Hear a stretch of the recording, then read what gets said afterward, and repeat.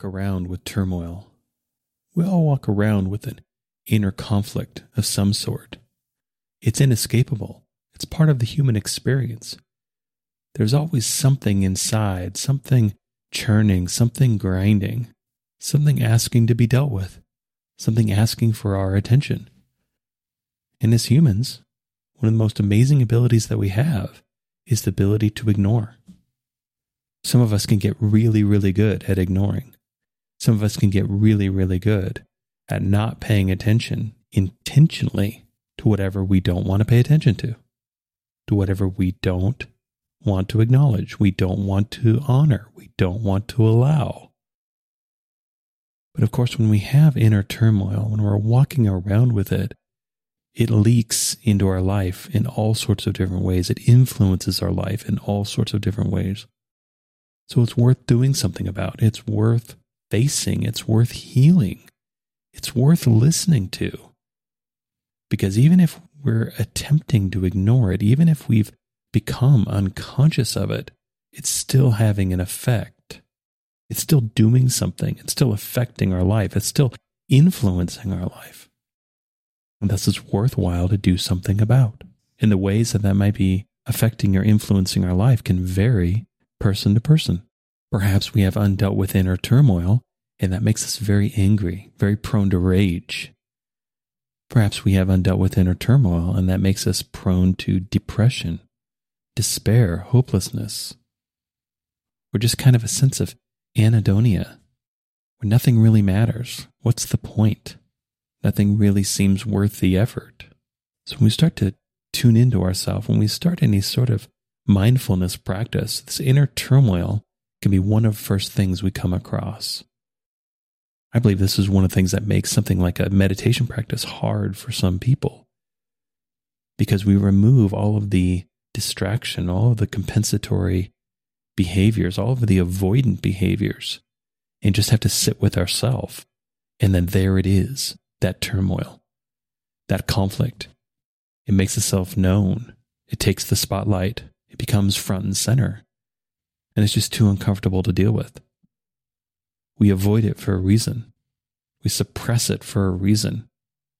We don't want to deal with it. And thus, if we're embarking on any sort of practice that forces us to confront it, we're probably not going to do that very long. We're probably not going to make that choice over and over and over again. Ultimately, we're really not going to do something for that long that we don't want to do. No matter how strong our willpower is, will is finite.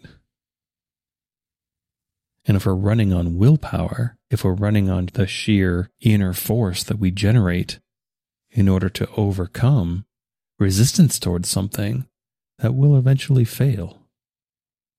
And we'll usually fail in very subtle ways of where we'll find ourselves distracted. We'll find ourselves with an easy excuse to not do whatever we were doing. And we'll think, oh, I'll get back to it. I'll do it tomorrow. But then tomorrow, another excuse, another distraction, another bit of avoidance. Then on and on it goes. But instead of using willpower, instead of forcing ourselves to do something, what if we reframe the whole idea of inner conflict or inner turmoil as something that needs attention, something that's asking for our attention, as a crucial bit of nurturing and nutrition that we can give ourselves? Think about this inner conflict or inner turmoil kind of as a low-level wound. It's not asking to take over our life. It's not asking to dominate us. It just is asking for a bit of attention, a bit of healing.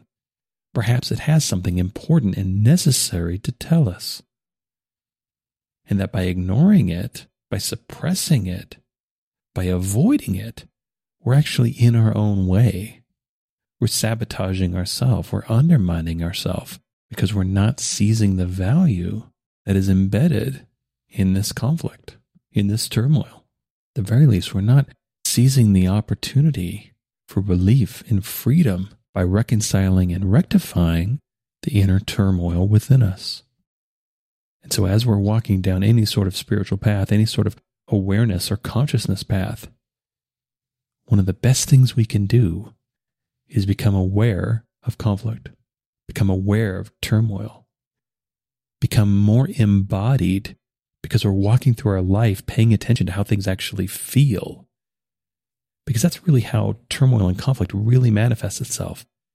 It's like, sure, we can see it in our minds of constant rumination or internal arguments that we're having with people with perhaps we haven't spoken to for decades.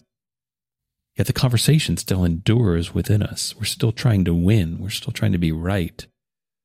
We're still trying to change this person in whatever way we believe they need to change. But that isn't really doing us any favors, and they're not aware of it at all. So what are we really doing? We're keeping this turmoil alive. We're feeding it. Sometimes we're growing it. So it's not always ignoring that's the problem. Sometimes it's our own grasping, our own clenching that's the problem. But sometimes all it really takes is for us to let go, for us to decide kind of once and for all, I'm done with this. I'm going to forgive this person. I'm going to forgive myself. I'm going to stop arguing. I'm going to stop trying to win. I'm going to stop trying to be right. I'm going to surrender, not out of defeat, but out of liberation, out of relief. I'm going to take this yoke off my neck and finally set it down and enjoy the freedom. Enjoy that weight no longer holding me down. Or sometimes we actually need to explore after our inner conflict. Explore after our pain. Explore after our turmoil. Get curious about it. Invite it up. Invite it in. Actually try to look at it. Because obviously, ignoring is the opposite of consciousness. I've said this before, but I think it's really interesting and really useful of thinking about how the root of ignorance is ignore. And as we become more conscious, as we become more mindful, these inner conflicts, this inner turmoil becomes harder to ignore, harder to deny. And that's the benefit of a more conscious, more mindful life, is that it's actually rooted in reality. It's actually real. We've popped the bubbles on our own fantasies, on our own manufactured realities, and we're dealing with what's real. We're living what's real, which gives us an incredible amount of power. Because if we're living in a fantasy world, if we're living a delusional life, we can't really do a lot about real life because we don't agree about the facts. We're not really dealing in reality, so we can't really affect reality that much.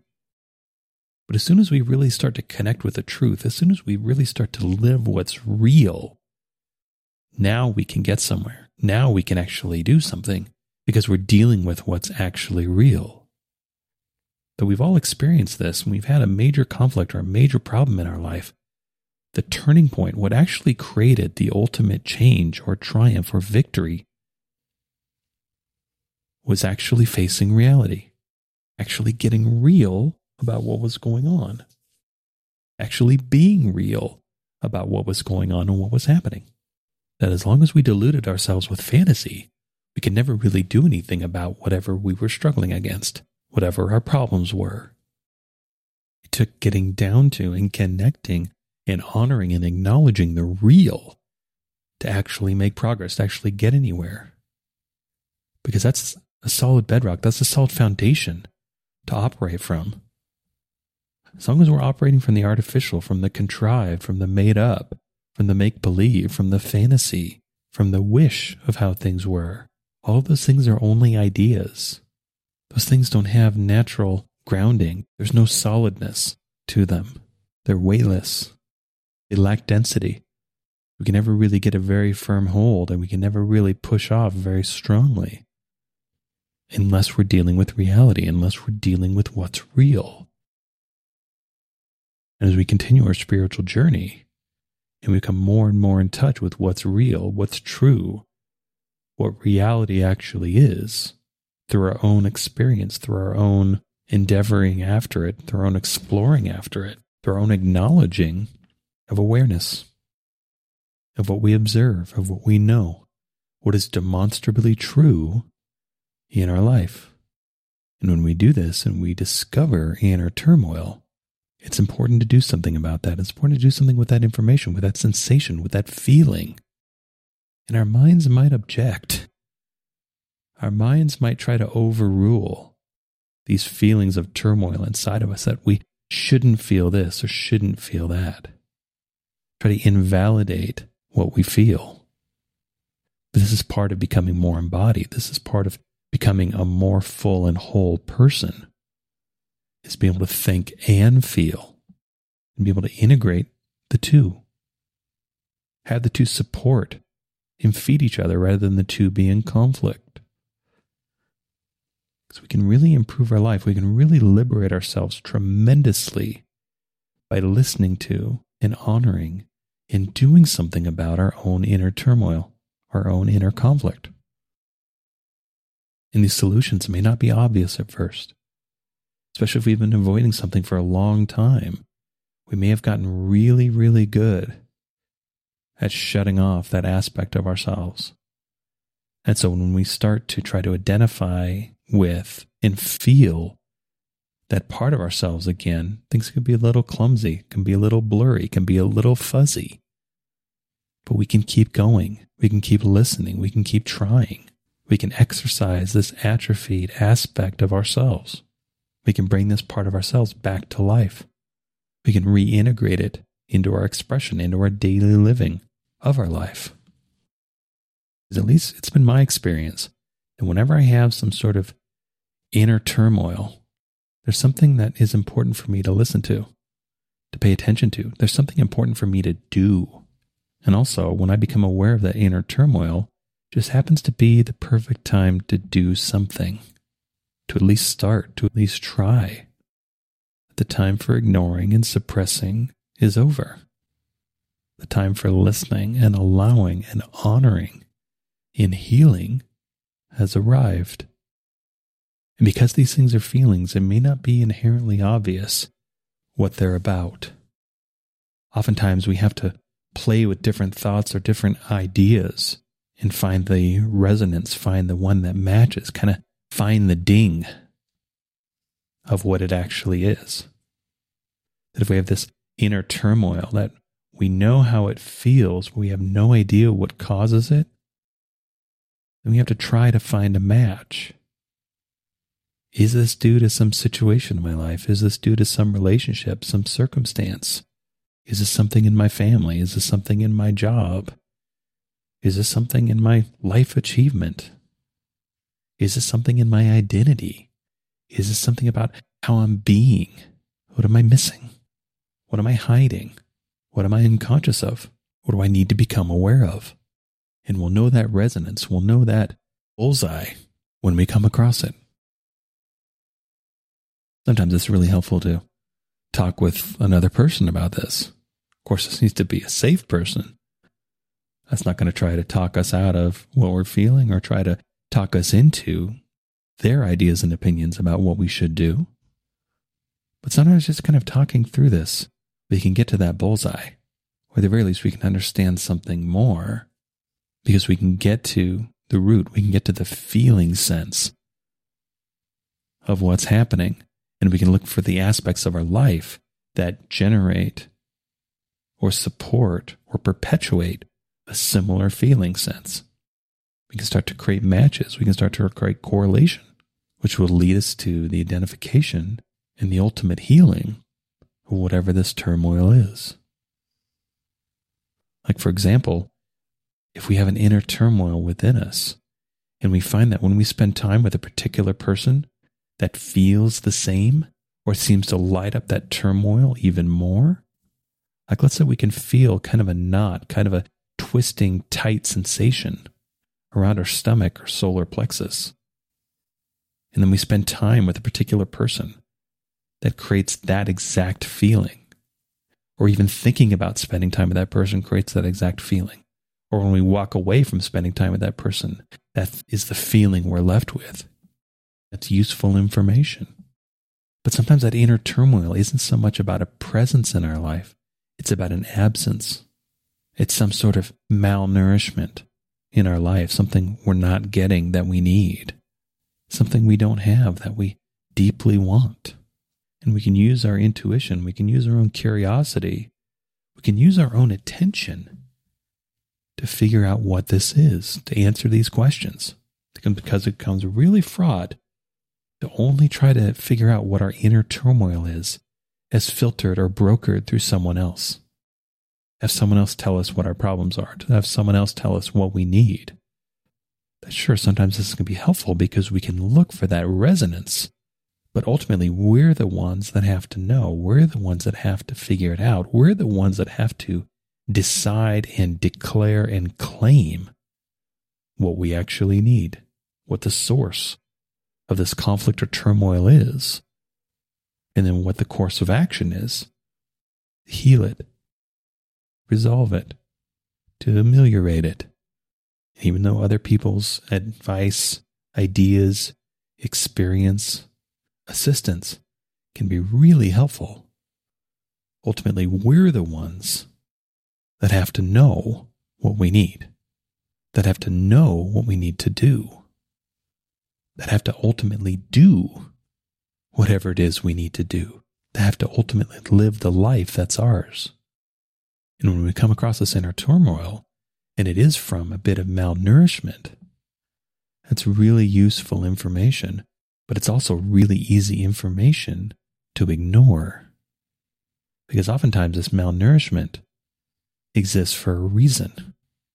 Because to feed this aspect of ourselves would be in some way inconvenient, incongruent with some idea about ourselves, with some idea about what's possible for us or reasonable. We'd have to defy expectations, either our own or others. It's one very small example. As I'm recording this, it's the end of January. It's kind of the peak of the winter season. And I walk around with an inner turmoil every day that is a deep, aching hunger for sunshine and warmth.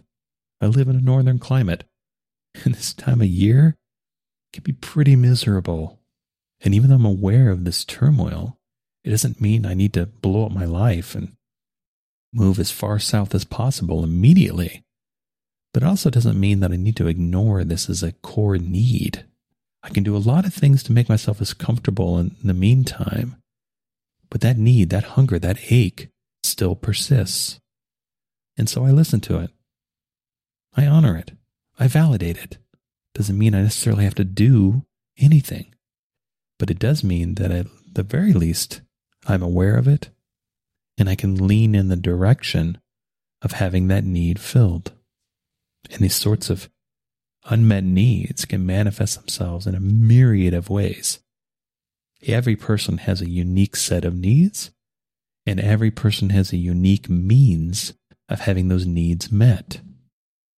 This is always a personal issue. This always requires a personalized approach, which is why we ourselves are the best ones to solve it. And we can start by listening. We can start by acknowledging. We can start by feeling. We can start the healing process simply through our own attention, through our own awareness. Because we can't do anything about what we're not aware of. And so just the awareness alone is an opportunity. It may not feel that way. It may feel like an unwanted burden. If we're aware of it, odds are we have the capacity, we have the capability to do something about it. The timing of our awareness is not an accident. So we can listen, we can honor, we can give ourselves some attention, some awareness. We can do what we can to heal, to resolve, to liberate. Because once we do, all of those downstream effects, all of those unintended consequences of us walking around with this turmoil, that rage, that fury, that anger, that impatience, that intolerance, or that despair, that depression, that hopelessness, we can allow that to fade away, to heal. We can heal that wound and be whole again, be complete again. be full again. We can use that fullness, that completeness, to change the ground state of our life, to change the way we feel most of the time, to change the place that we approach our life from, that all of our life experience is based on and is built upon, by getting down to the fundamental, getting down to the base, getting down to the root, and then building up from there, striving to heal, striving to resolve, striving to be free from inner turmoil and conflict, to be the whole, complete person, to live the full, complete life that we want. I hope you enjoyed this episode. All episodes are given freely. If you feel inspired to give, please visit theunionpath.com/donate. If you have a question, you can contact me at theunionpath@gmail.com. Take care and all the best.